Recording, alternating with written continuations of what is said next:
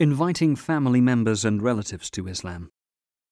A person who has been guided to Islam must do his best to call his family members and relatives to this religion, because they are the closest and dearest people to him. He ought to endure any harm he may encounter patiently whilst doing so. He should also use all possible means in order to show them the truth.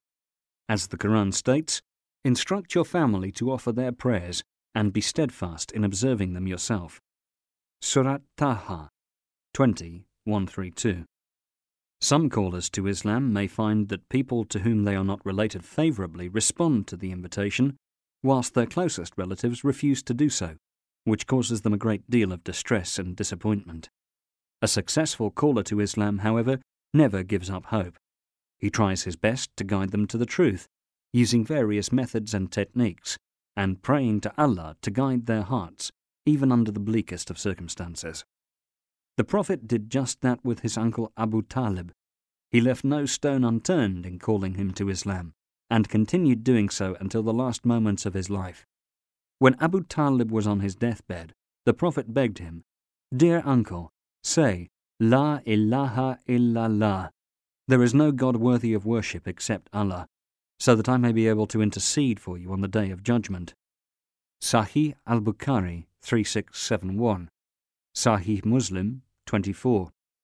Abu Talib, however, declined to do so, and so he died a polytheist. It was on this occasion that Allah revealed the following verse: "You cannot guide whoever you please. It is Allah who guides whom He will. He knows best those who receive guidance." Surat Al-Qasas 28:56.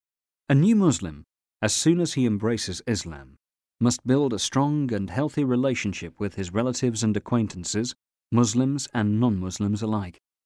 He must also observe high moral standards when dealing with them, for Islam is not a call to isolation and withdrawal from social life.